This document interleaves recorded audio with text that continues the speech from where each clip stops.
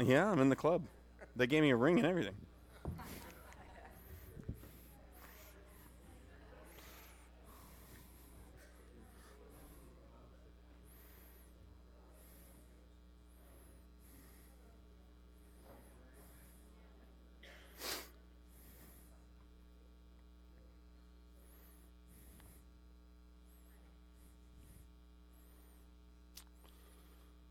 So, something God's been putting on my heart to do, and it's just kind of been clear tonight. I think it'd be kind of cool, it's cool to obey God. It'd be good to obey God in this, and every Sunday night, I was thinking I'm just going to read a verse before we start the study.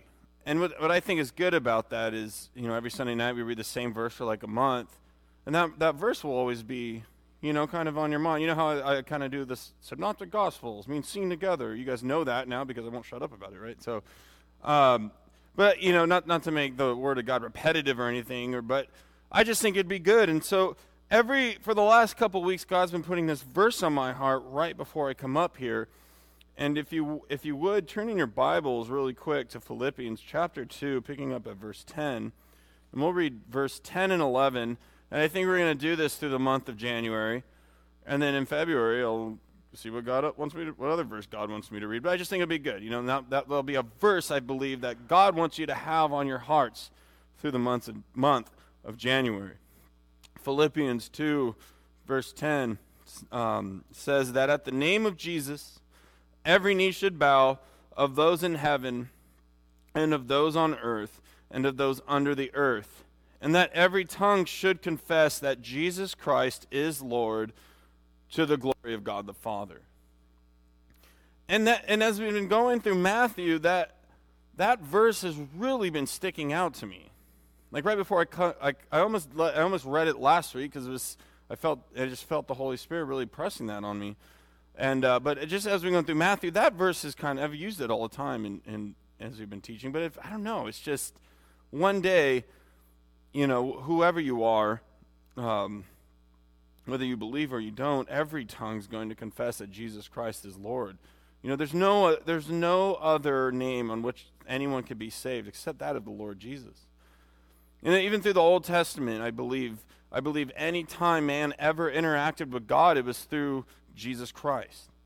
And obviously the New Testament, because Jesus came to earth. And even now, as Jesus is at the right hand of the Father, I think of Stephen in his final monologue on earth as he's just really going at the scribes and the Pharisees, if you read it in Acts, and he looks up and Jesus says he seated at the right hand of God, right? But he looks up into heaven right before he gets stoned to death, and he sees, I see the Lord standing, at the right hand of God. And the fact that the Lord's like talking to God about us. And so what I like about this is how every knee will bow and every tongue will confess. You know what I like about this is that I know with confidence we do that now. So when we get to heaven, this isn't going to be an issue. When we're standing before the Lord, it's not going to be in a begrudgingly, oh yeah, you're. I believe it's just kind of going to be our natural instinct, because we bow to God now, don't we? I hope you do. If you know, we should talk after. But we bow and we worship the Lord Jesus now. And so anyway, just one more time, that verse 10, that at the name of Jesus, every knee should bow, of those in heaven and of those on earth and of those under the earth, and that every tongue should confess that Jesus Christ is Lord, to the glory of God the Father. Anyway, if you would, and you brought your Bibles to the Bible study, turn in them to Matthew chapter 17, where we will be picking up at verse 8. If you're new tonight, we've been going through Matthew, but we've been incorporating Mark and we've been incorporating Luke at certain places. Probably I've noticed I've been leaning more on Mark, but as we've been incorporating these things, this is what's called the Synoptic Gospels. When you look at Matthew, Mark, and Luke together, it's called the Synoptic Gospels. And all synoptic means is seen together. And what that means is as you look at different events going on from different perspectives, you get a better picture about the things that are going on in the ministry of the Lord Jesus. You have Matthew, who was a tax collector, And as you get if you go and you read through Matthew and you get the feel of Matthew, you see how Matthew thought. You pick up the personalities of the writers, and you see that Matthew was a numbers kind of guy. He was a tax collector, so he really would have been in tune with that kind of thing, where you see everything that he does is, evened out. And Matthew points Jesus as the Messiah. And then you look at Mark, and Christian tradition says that Mark would have gotten his account from Peter. And then you look at Dr. Luke, who Luke would have known these men that were around Jesus, and he wrote his Gospels. In fact, if you read Luke and you go into Acts, it flows into it because Luke wrote it. And so it kind of picks up where Luke ends. And then John, the one whom Jesus loves, is the Apostle John. And so, and John's not necessarily known as the Synoptic Gospel, but still, Matthew, Mark, and Luke. And so we look at those things when appropriate. And as we're going through this series, I've entitled Sunday nights the series "Be Disciples." Be because of the Beatitudes, little play on words. Disciples because at the Great Commission, Jesus says, "Make disciples of all men." So as we go through, let's pick up Matthew chapter 17, reading verses 8 through 13. It says, when they had lifted up their eyes, they're on the Mount of Transfiguration. And when they had lifted up their eyes and saw no one but Jesus only. Now as they came down from the mountain, Jesus commanded them, saying, "Tell the vision to no one until the Son of Man is risen from the dead." And his disciples asked him, saying, "Why then do the scribes say that Elijah must come first?" Jesus answered and said to them, "Indeed, Elijah is coming first and will restore all things. But I say to you, Elijah has come already, and they did not know him, but did to him whatever they wished. Likewise, the Son of Man is also about to suffer at their hands." And the disciples understood that he spoke to them of John the Baptist. So we have these. So I can't imagine you have Peter and James and John as they're up there with Jesus, and the apostles have seen these glorious, wonderful things that Jesus has been doing. He's touched people with leprosy, and like I said, leprosy is no joke. If you see leprosy, even today, it's very contagious, and it looks terrible. If you look it up online, you see, I don't recommend doing this, it's really gross, but if you look it up and you see it, it's pretty bad.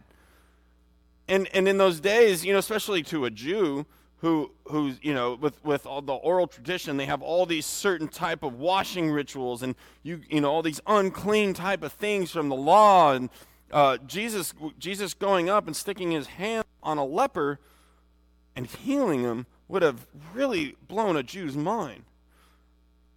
You have Jesus during his ministry who going up and constantly touching people who probably these people have never really been touched by somebody. And I'm just saying that even before the healing, just being touched in general.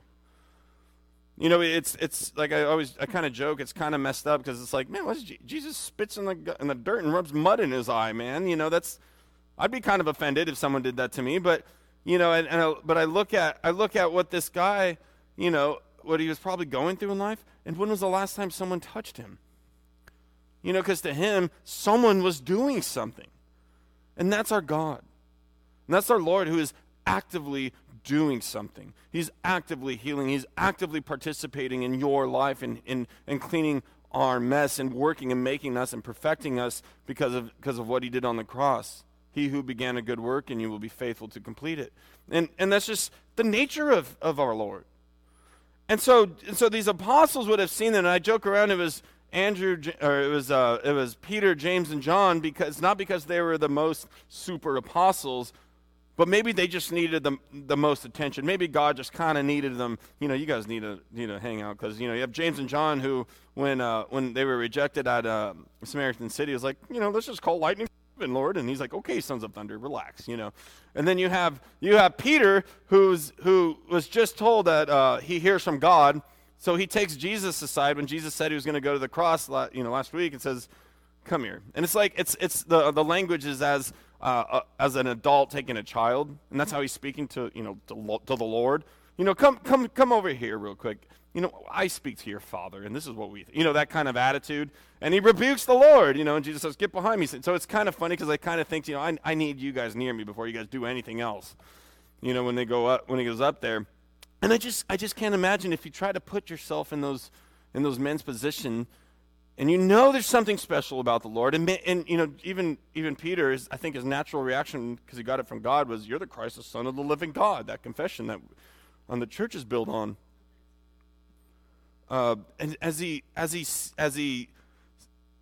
up there, and they've seen the things that Jesus does, and now Jesus suddenly being transformed, his glory being shown, and he's up there with Elijah, and he's up there with Moses, and all these things, and then Peter speaks up and he says something, and then God intercedes, and God says, "This is my son, hear him." And then when all that left, and the glory of God was gone off that mountain, they were left with Jesus. And it says in verse 8, says in verse 8 of chapter 17, when they lifted up their eyes, they saw no one but Jesus only. And that's who we keep our eyes on through our life. Because I think we're going to, there's times in the church or in our lives as born-again believers, as we go through this life, maybe hopefully through discipleship or dealing with our families, we'll have the whole Christian saying, we'll have mountaintop experiences, whether it's in our family or at church or whatever, and it's great, thanks be to God, and it's easy to see the face of Jesus then. Or we can have those low valley experiences or those tough times in life, and our eyes need to be fixed on the Lord. And and seeing that, how after all that stuff, they saw Jesus only. It says in Hebrews chapter 13, verse 5, let your conduct be without covetousness. Be content with such things as you have. For he himself said, I will never leave you nor forsake you. And I love that about God. I love that about our Lord because as born-again believers, Jesus is dwelling with us, is in fellowship with us. It's his name that we call upon to be saved.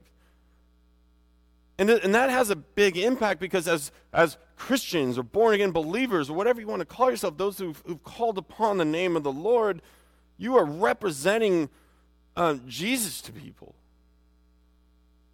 And he's with you. And in those moments when you go to sin, it's not like Jesus is saying, oh, you're going to go look at that? Okay, well, I'm just going to wait in the other room while you go do that. I'll be right here when you're done. No, God's with you. He says, I will never leave you nor forsake you. You belong to him, and as we do these things and as we move as born-again believers, we're representing Jesus, and that's what people see. Recently, I've been dealing with someone, and God has put him in my life, and it's easy for me to I don't want to say judge, but I guess it's judging. I could see him. He'll profess to be a Christian, and then he tells me that he's dead inside, and that he's black inside. And I'm like, man, you claim to be a born-again believer, but you're dead inside? Jesus says, I give life and life more abundantly. You're dead inside? And I believe he's saved. And Jesus spoke to me and said, how, you need to be praying for this individual because I'm dealing with him. And if he's dealing with that and he truly feels that, then you need to be there and show him me through your relationship. You can imagine how much pain someone that can say I'm dead inside is going through, because we need to be that light into these people. That's the importance of discipleship. That's the importance of it. Is maybe someone who rubs you the wrong way or just flat out is hostile against you, maybe verbally or even physically, is you represent Jesus. And what did Jesus do? Jesus died for that individual, and that needs to have an impact in our lives. But as they're going down, they have this mountaintop experience. As they're going down, you have the apostles, they're with the Lord, and they take advantage of the time with him, and they say, Jesus says, tell this vision to no one until the Son of Man is risen from the dead. And his disciples asked him, saying, why then do the scribes and say to Elijah must come first? So we're looking at this. The verse says in Malachi chapter 4, verse 5, "Behold, I will send you Elijah the prophet before the coming of the great and dreadful day of the Lord." Why then do the scribes say that Elijah must come first? The disciples have heard that Elijah must come, according to this promise in Malachi. Their question may go, Jesus, we know that Elijah comes first before the Messiah. We know that you're the Messiah. We know that you're the Messiah. Yet we just saw Elijah, and it seems that he came after you. Indeed, Elijah is coming first and will restore all things. Jesus reassured the disciples that Elijah would indeed come first, but that the first coming of Jesus did not bring the great and dreadful day of the Lord. Instead, the Malachi 4:5 coming of Elijah is probably best identified with the appearance of the two witnesses in Revelation chapter 11, verses 3 through 13, and then the second coming of Jesus. If you turn in your Bibles to Revelation chapter 11, verses 3 through 13, we'll read that and see what it says. All the way in the back. Revelation chapter 11.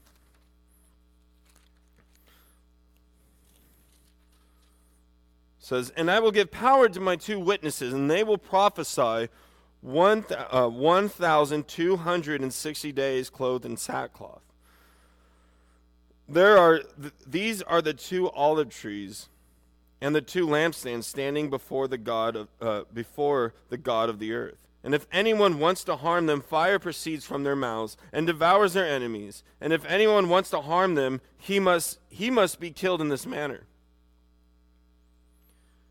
These have power to shut heaven so that no rain falls in the days of their prophecy, and they have power over water to turn them to blood and to strike the earth with all plagues as often as they desire. When they finish their testimony, the beast that ascends out of the bottomless pit will make war against them, overcome them, and kill them.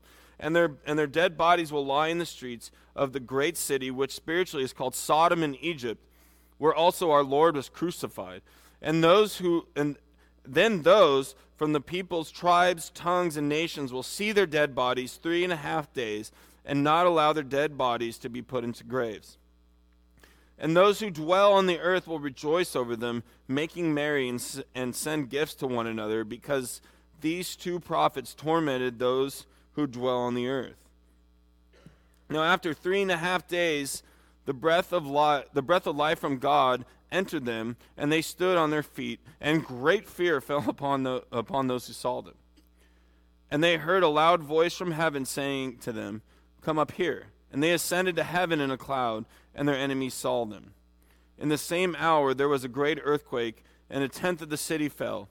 In the earthquake 7,000 people were killed, and the rest were afraid, and gave glory to the God of heaven.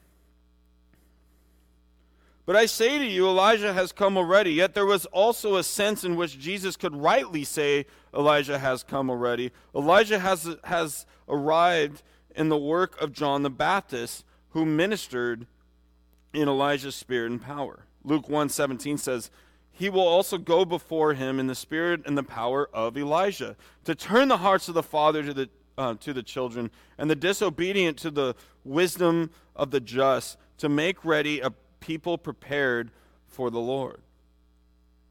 This is evident from a comparison of the life and work of both Elijah and John the Baptist. And there's a couple of things here I think it's worth noting. Is Elijah was noted as being full of zeal for God. So was John the Baptist. Elijah boldly rebuked sin in the high places.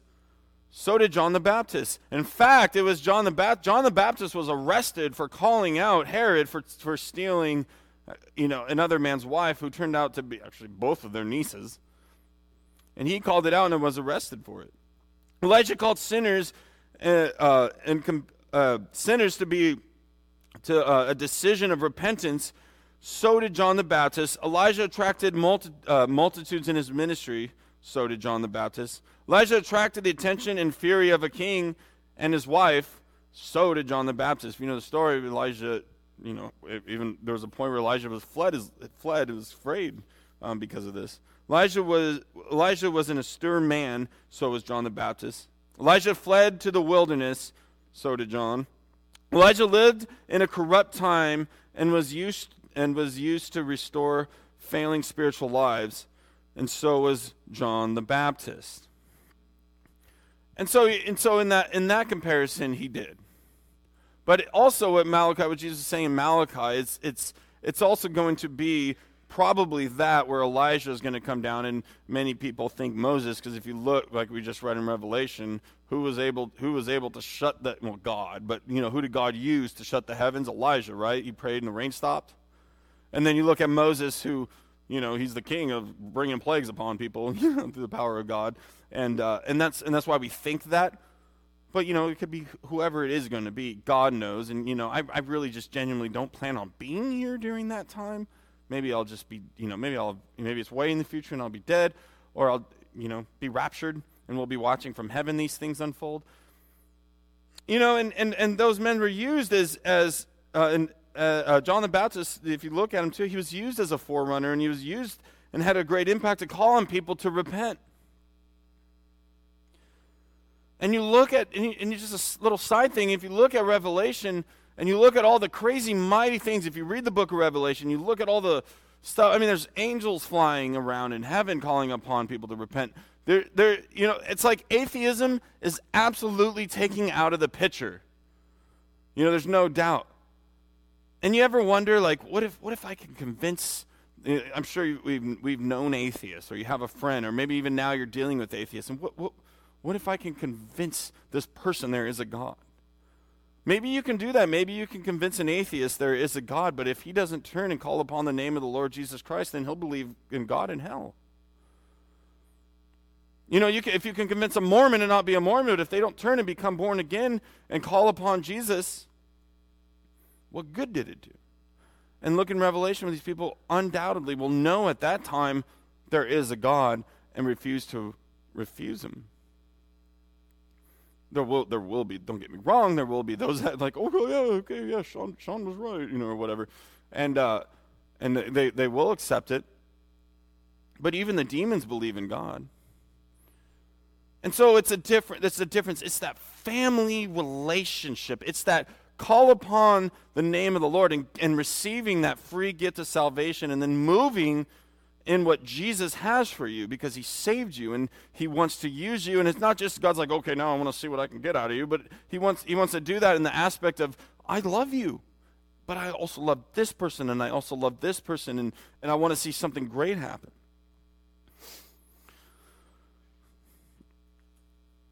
So as they're walking down, picking up at verse 14, we'll read to verse 21. And when they had come to the multitude, a man came to him, kneeling down to him and saying, Lord, have mercy on my son, for he is epileptic and suffers severely, for he often falls into the fire and often into the water. So I brought him to your disciples, but they could not cure him. Then Jesus answered and said, O faithless and perverse generation, how long shall I be with you? How long should I bear with you? Bring him here to me. And Jesus rebuked the demon, and it came out of him, and that child was cured from that very hour. Then the disciples came to Jesus privately and said, Why could we not cast it out? And Jesus said to him, Because of your unbelief, for surely I say to you, if you have faith as a mustard seed, you will say to this mountain, Move from here to there, and it will be moved, and nothing will be impossible for you. However, this kind does not come out except by prayer and by fasting. I put on here demon child, this part of what we're going to talk about. Demon child. So fasting and praying, Jesus comes down with his guys to this situation. And it must have been very discouraging to the rest of the apostles that were left there, because I can imagine, I wonder if the other apostles that were, that didn't get to go at the Mount of Transfiguration, if they're like, great, Peter, James, and John get to go up with the Lord, and we're stuck down here, and now we can't even do this right, and look what's going on. It must have been a little discouraging.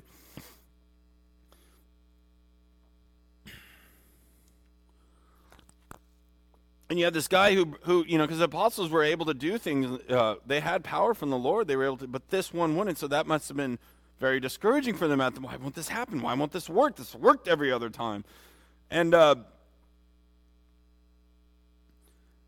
it's funny because I look at children, and as far as maybe Christian parents, you have children who you have brought them up, or they've the children that have fallen away from the Lord, I guess is what I'm saying here. And I see this picture. Children that have fallen away from the Lord, you have been doing the right thing, or maybe you haven't been doing the right thing and raising them right, but they've fallen away and they're not walking right.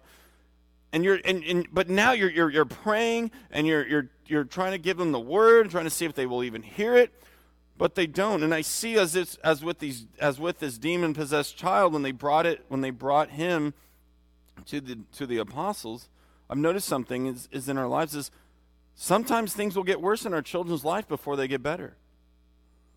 That's a possibility. But so what do? We fast and pray. Jesus says this kind doesn't come out except I'll just read it. So Jesus said, because of your unbelief, for surely I say to you, if you have faith as a mustard seed, you will say to this mountain, move from here to there, and it will move, and nothing will be impossible for you. However, this kind does not go out except by prayer and fasting. And as you look at the language, a lot of scholars will, as I was looking this up, is well, what kind comes out? You mean the faith to cast out the demon, or the demon itself? And there's a lot of you could take. There's probably some in here that believe one way or the other. I say both. Why not both? Fasting and praying for more faith, or fasting and praying for it? Fast and pray is the point. Whatever it means as far as specifically whether it's to get the faith to cast out demon out, or to just cast out the demon, well, we need to be having the attitude of fasting and praying. Mark 9:24 says, immediately the father of the child cried out and said in tears, Lord, I believe, but help my unbelief. And I like that he's inviting Jesus into his family situation. Like I said, sometimes it could be a struggle, and it's a spiritual warfare in your families, and there's times where it might get worse before it gets better, but God is so faithful. And like my dad, I've heard my dad say, if you're not praying and you're not fasting for your children, you're not even trying. Because I promise you, with everything in me, I am the example of my parents starving a lot, fasting and praying. And here you could look at it and you could think, well, why didn't they do that? They should have known to do that. If wouldn't they have done that if they known? Maybe they just didn't know. They knew to pray. What does it say in the Sermon on the Mount, which was before this? Jesus says, when you pray. It wasn't if you pray. So he commanded them, and we know chapter 5 and 6 takes place way before 17. So as it's kind of writing as Jesus' ministry goes along, Jesus told them, when you pray. In fact, he even says, when you fast. And like I've said before, when it comes down to fasting, I don't believe because you're hungry, God's sitting there going, oh, okay, wait, what do you want? I can hear better when your stomach's growling. Like Jesus hears you more, or Jesus is more bound to do what you want because you happen to be hungry. God, I've been fasting for 4 days, and I just want a fatter bank account. God's like, oh, okay. No, that's not what it is. But when you fast, you're doing something. Your physical body. It's funny because when I was hearing a pastor talk about this, and I've done the same exact thing, and it's the worst. Fasting's the worst. I hate it. Like, I like it because you're drawing near the Spirit. My flesh, speaking from my flesh from the pulpit. I don't know if I should do that, but it hates it. Let's just be honest. Let's be real. Fasting is the worst. I like food. I like food so much. I like eating. I'll eat all day long. I don't care. It's the greatest thing in the world.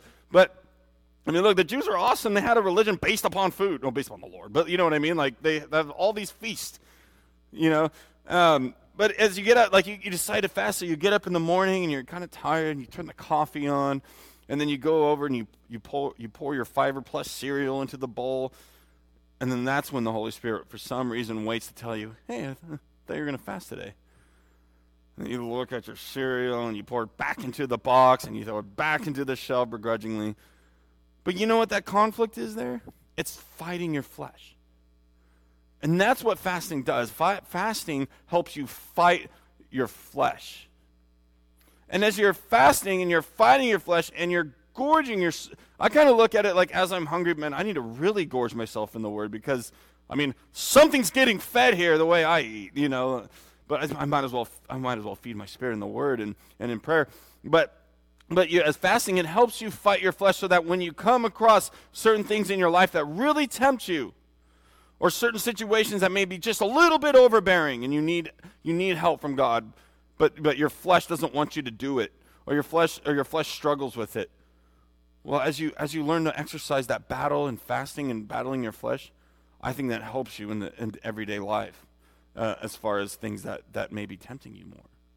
And I think that's what fasting does. I think that's why God says when you do it. And so whether or not it's to get the faith, or whether or not it's to cast the demon out, we need to have born-again believers, disciplers, in a lifestyle of prayer and of fasting. Now, when do we do that? Every Sunday. No, I don't know. That's between you and God. If God's telling you to fast, do it. And I promise that when God commands you to fast, that's the very first struggle between you and your flesh right there, because you're like, I know, but God, I mean, like today? Tonight's pizza night, you know, like I don't want to do it. And if you have a medical condition, please don't leave here and fast and get, you know, and faint. I'm not going to say any names. But, you know, we serve a God of logic, and he's not going to want you to hurt yourself. So don't, you know, if you have severe diabetes or something, and you know, I'm going to go on a 30-day no food, water fast, please don't do that. And then if you do that, don't blame me. But, you know, we use common sense. And it doesn't, you know, if it's dangerous for you to fast food, fast something that your flesh likes. Like for my dad, it's golf. Maybe he needs to fast that sometimes. He probably disagree with me, but you know, I mean, you know what I'm saying. You're laughing because you know what it is, you know, whatever it is. If it's too dangerous to fast food, fast something that your flesh is into. Because I guarantee, as you build that up, it's like training, like Marine Corps training. We train ridiculously hard, so that we can fight ridiculously well. And I kind of think of that in fasting, as you fight your flesh, and it's super hard when it comes down to it. You're even more your spiritual natural inclination is even more to the Lord, to go to the Lord, to seek the Lord in these, and that's what happens here. That's what Jesus is trying to get across to them, is like, this is what you do. Because remember, there was one point where I just thought of it now, so I don't know exactly where, but when the rabbis, scribes, and Pharisees, they come up and say, how come your disciples don't fast? He said, well, because they're with me. They don't have to, but they are. But you notice Jesus never commanded them not to. In fact, he told them, when you do it, you are going to do this. It's something I believe the Lord expects of us. It says, Matthew 6:5, and when you pray, you shall not be like the hypocrites, for they love to pray standing in the synagogues and in the corners of the streets, that they might be seen by men. Assuredly, I say to you, they have their reward. And 6:16, if you're wondering where it says, and when, I'm sorry, I copied the same exact verse. That was dumb. And it also says it somewhere else there. Sorry, I apologize. Mark 9:14 through 29 says it was a demon. And one more thing it shows the reality of spiritual warfare in this situation. A real demonic presence. The enemy will always try to ruin your mountaintop experience with Jesus. Will try to take you out of fellowship just like he is out of fellowship. And you know, something I spoke this yesterday with the small group at Joshua Springs. Normally we're in 2 Corinthians, but we had this really awesome prayer time. But it, you know, like we won't I'm going to boast about them because I love this small group and I don't care. But we never sacrificed prayer time. You know, I don't mean to get the glory, get the reward. I'm just telling you, I love this about the small group, is that we never we better, you know, I'm not going to be able to say anything if I don't shut this down now, so I'm going to stop prayer so that I can talk for 15 minutes or something, you know. No, we never, ever sacrifice. If we pray the whole time, then I believe that's what God wanted us to do. So anyway, we were really involved in our prayer for the small group, and it really went long, and so it was only like 10 minutes worth of what, you know, of where we were supposed to be. So instead I talked about this, and I think it relates as the enemy will try to ruin mountaintop experiences. The enemy will try to enter into your families and ruin that. especially if you're in ministry or if you're just doing what Jesus wants you to do as a man. And, maybe you go to work every day, and the most you can do is take him to church, and when you can, give him devotions. The enemy hates that. The enemy, in fact, has been hating that since the beginning. And I got this from Sandy McIntosh on Friday when we were at a date night with Mike and Sandy McIntosh. And, if you notice in Genesis, after this glorious bringing together, God made Adam a wife. Like, for real, reached into him, pulled out a rib, and formed this beautiful woman. I'm assuming she was pretty, I don't know. But, he did this beautiful, glorious thing, and because you look at Adam, who's looking at all the animals, who even the animals have someone else. And then now God made someone for him, and he must have been like, dude, this is awesome. And then what's the next thing? Then the serpent. And she pointed this out, and this was dead on. And isn't that what God does to us? Not God, no. I'm sorry, excuse me. Let me take that back. That heresy. Isn't that what the enemy does? I think there's something there that we never really, maybe we don't, maybe you do think about it, and that's great. But I think revivals happen within the family. I think awakenings of the church happen within the family because this is the family of God here. This is not just a corporate building that we pay rent on. This is not just a place where we go only in midweeks and only on Sundays. But I believe it's a family closeness that we have and that we can only get better at and get tighter in. Now, I'm not giving an open excuse to go in other people's business, but we are called to make disciples. We are called to have that bond. In spiritual warfare, efficient war fighters, you know what makes Marines the best? You know what makes Navy SEALs the best? Almost as good as Marines. You know what makes Delta and the Green Berets and what does the Air Force have? The parachute guys, whatever. What are they called? Yeah, the Rangers. You know what makes them good? It's not just their training, although the training's great, and it's not just whatever war fighting doctrine they have, or I'm sure it's good. It's that bond within their platoons. That is the common denominator that makes an efficient warfighter great on the battlefield. It's not because I'm fighting for freedom.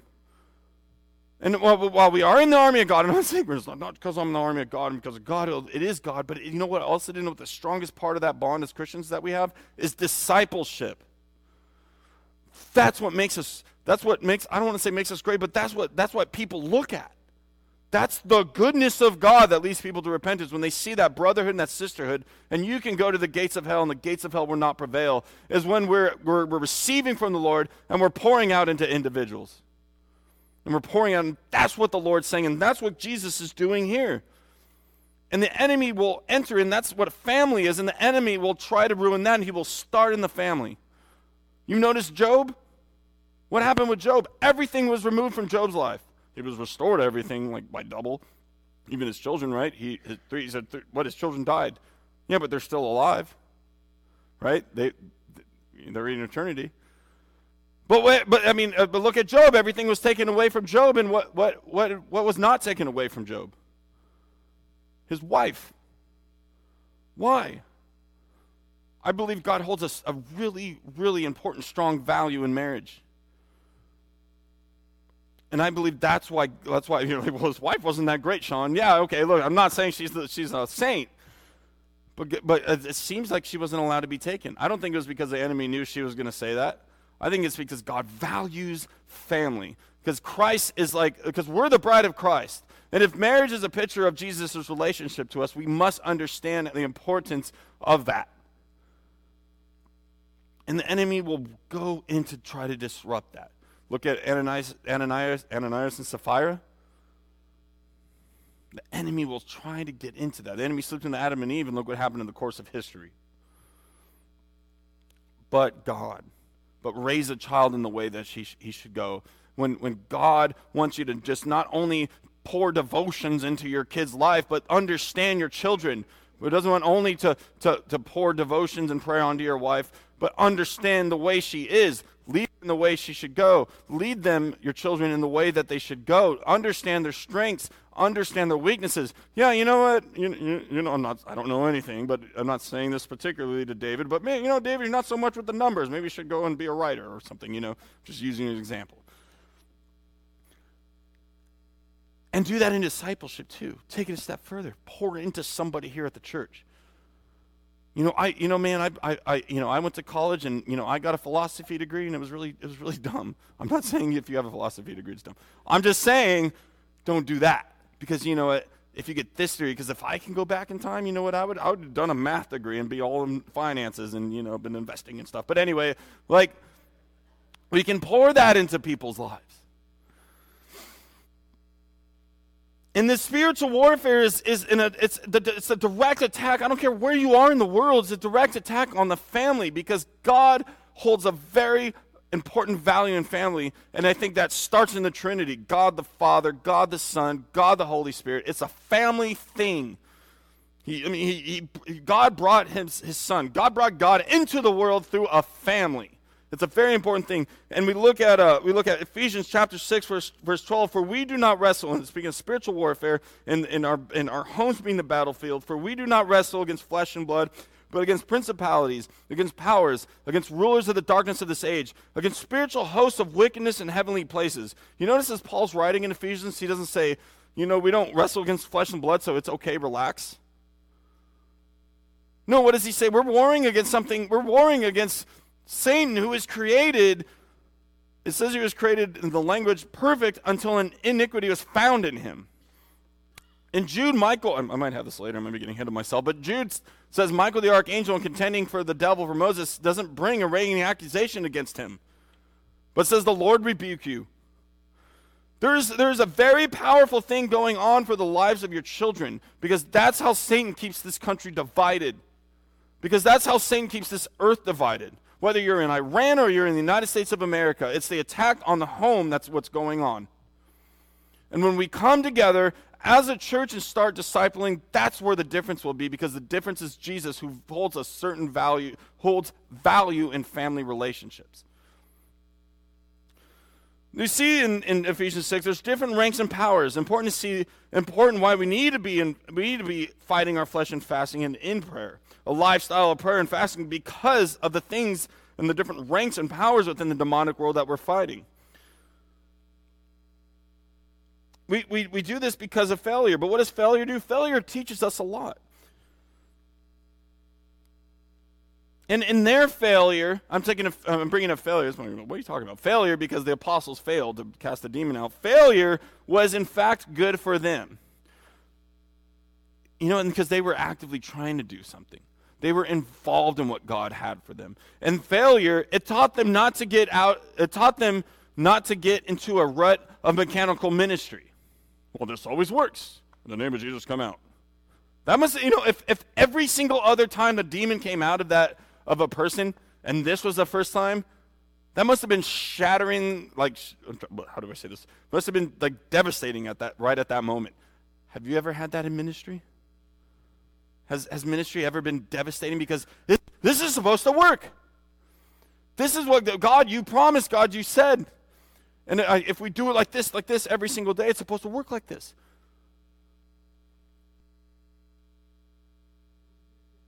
Right of ministry, it's an act of being involved. It taught them the great superiority of Jesus because Jesus is God. It taught them to wish for the presence of Jesus. It taught them to come to Jesus with the problem. So we pray and fast because it helps us depend on Jesus and not Cheerios or whatever. Or tortillas with mustard if you happen to eat that. My wife gets mad at me because she's just full on raging at me here because she thinks I eat weird things. Like I was dipping pickles in A1 sauce and I see nothing wrong with this. And all that says is I really need to rely on the Lord because I fast and I have weird food habits. Anyway, we fast not to turn the ear of God more towards us, but to deny our flesh. And like I said, as we fast, your body's going to use your flesh is going to use the Bible against you. Like even before the enemy does, it's going to say, "What kind of work-based nonsense is fasting, Sean? Well, I thought we were in this together. You need to eat because you decided to go to the gym." And let me tell you, I'm not a big fan of that either, but you got to have food, right? but like I said, it's just my point. As you deny those things, you become less less reliant on your flesh, and you become more reliant on, like it says in chapter 17, verse 8, when you become reliant on this, when they had lifted up their eyes, they saw no one but Jesus.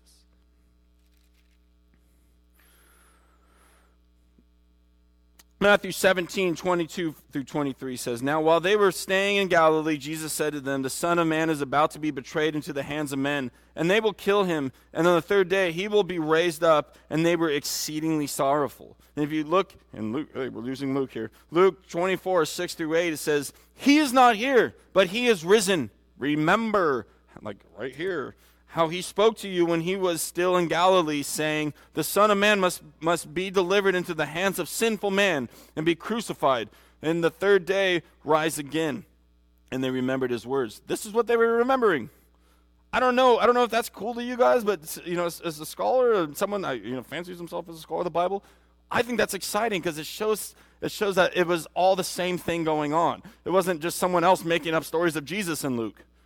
No, it's the same account. That's why we look at these things synoptically, because they're remembering something that was brought up in Matthew, because they were all there. And I think that's neat. The disciples didn't want to hear this, and they kind of, I believe, chose to ignore this. Luke points this out later to them. Awesome that Jesus knows what he is doing and knows what he is doing in your life. Be in your word, not because it is what we do as Christians, but put the word of God in your heart that it may be in you and work through you. Jesus knew they didn't want to hear it. I mean, you look at the attitude of the apostles, and it's like when Jesus died on the cross, it blew their minds or something. Like he told them more than once what's going to happen. And you know what's funny, as we read these things and what's going to happen in Revelation, and we read these things about, what are we waiting on? We're waiting on what? Jesus? That's it?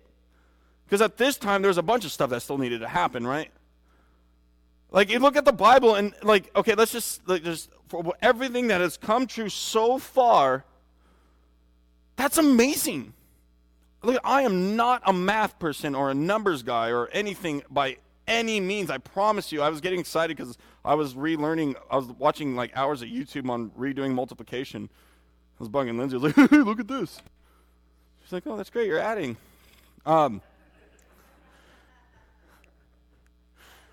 And I have no idea what the statistics are, and I've heard examples, but what are the odds of these prophecies coming together? What are the odds of Israel coming together as a nation for the second time? I'd be very interested in that. And up to this point, Jesus is getting ready to fulfill prophecy. And it's like the apostles were just like, yeah, we don't want to talk about you dying, man. But that had to have such a profound impact later. And on the third day he will rise up. Jesus rarely told his disciples about his coming death without also telling of his coming resurrection. We know that the disciples didn't really comprehend the glorious triumph of the resurrection because they were exceedingly sorrowful. Matthew 17, 24 through 27 says, When they had come to Capernaum, those who received the temple tax came to Peter and said, Does your teacher pay the temple tax? And Peter says, Yes. Well, yes he does, or yes he doesn't. What are you saying? Peter in his mouth. And when he had come into the house, Jesus anticipated him, saying, What do you think, Simon? From whom do the kings of the earth take customs or taxes? From their sons or from strangers? Peter said to him, From strangers. Jesus said to him, Then the sons are free. Nevertheless, lest we offend them, go to the sea, cast a hook, and take the fish that comes up first. And when you have opened its mouth, you will find a piece of money. Take that and give it to them for me and you. I love Peter. I love Peter because I'm more I feel like in my wrong attitude, I feel like I'm the worst people in the Bible. I feel like I'm King Saul. King Saul would say, your God. King Saul never said my God. Like David would say, David referred to God as his God. David had a relationship, but on paper, if you look at the difference between King David and King Saul, King David was kind of terrible. King David was really bad. He murdered and had an adulterous affair. I'm not saying Saul never did, but if you read it, But Saul didn't have that relationship. I feel like Balaam. I hear from God, and then I could use the word of God to manipulate people. And to my shame, I've done that before in drunken states in my rebellion, where I'm sitting there at a drunken party, here's the Bible, like an idiot. And I feel like these terrible people in the Old Testament. But what gives me so much hope is I feel like Peter, called by God, called by the Lord, this loving relationship where as I'm looking at family as an example of Christ to the church, and I look at how much I love my wife, singing and dancing over, when Jesus says in Zephaniah 3:17, I'm going to sing over you. I get that feeling. I get that emotion. I get that concept. And as Jesus called me like he called Simon, I get it. And Simon's just trying to do it. Simon's just trying to figure it out and say the right thing all the time.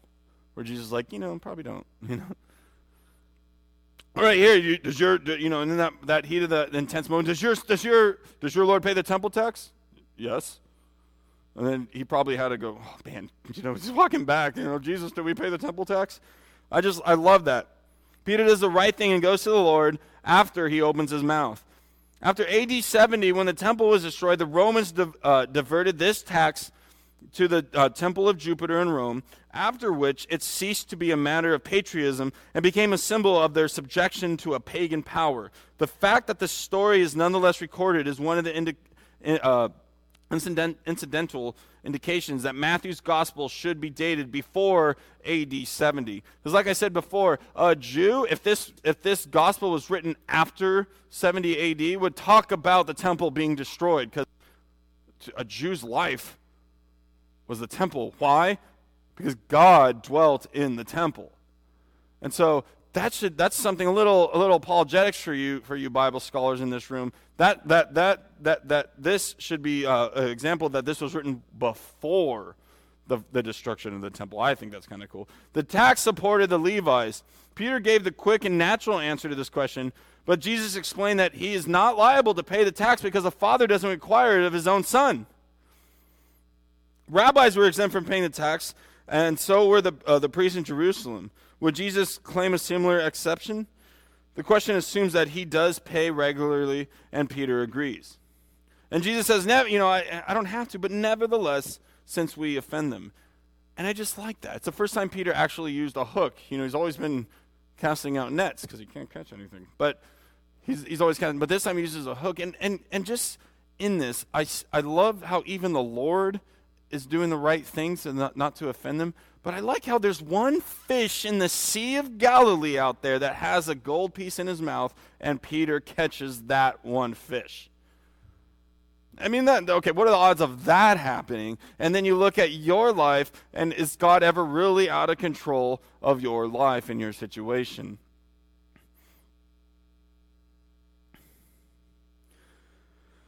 It's God's provision. Because what is it to God? Remember when Jesus had just fed the 4,000, and then he tells his apostles to beware of the leaven of the scribes and Pharisees, and then the apostles are like, oh, it's because we forgot to grab the fragments of the 4,000. Jesus is like, man, I think Jesus is probably in his head saying, I could have made it rain manna right now if I really thought it was a bread situation. I just fed 5 plus 4,000 people. And the reality of that is a lot more, because they didn't involve the women and children, and God's provision in your life.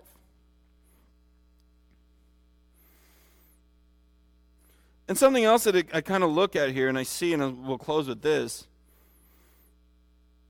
We don't know why Jesus did not tell Peter to provide enough to pay for all the disciples here. It was just him and Peter. Perhaps it was implied or understood that it was just between Jesus and Peter. But also, you look at this, yet he did pay for Peter, and I look at this as a foreshadowing of the work of the redemption for all men. Jesus, who did not actually owe the price, paid it nonetheless. And at some time, with the same price, paid for Peter as well. So because of that, Jesus paid the price. That's why we do things like we give. Because this life, do you believe in eternity? That we're in the womb for 8 months? I don't know how long a baby's in the womb for, whatever, 9 months?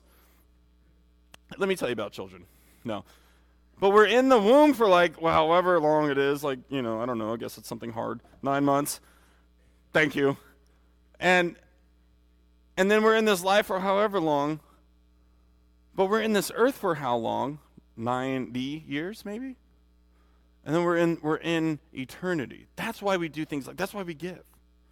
Now, I'm not harping on giving. Please, I promise you my dad and say, hey, close with giving tonight. We need a new couch in my office. But that is not what he said.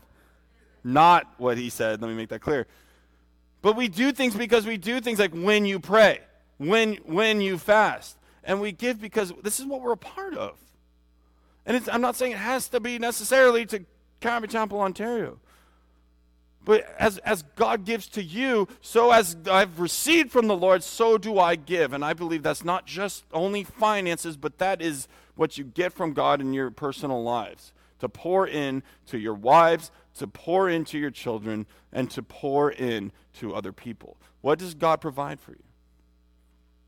See the face of Jesus. And when you see the face of Jesus, go describe his face to people.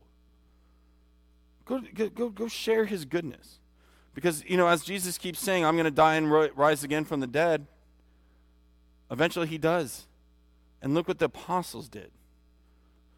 The world got turned upside down. Maybe Ontario can get turned upside down. Father God, Lord, we just come before you once again, Lord. And Lord Jesus, we just ask that these things would just be planted deep and within our soul, deep within our hearts, Lord, and that we would take them and apply them to our lives.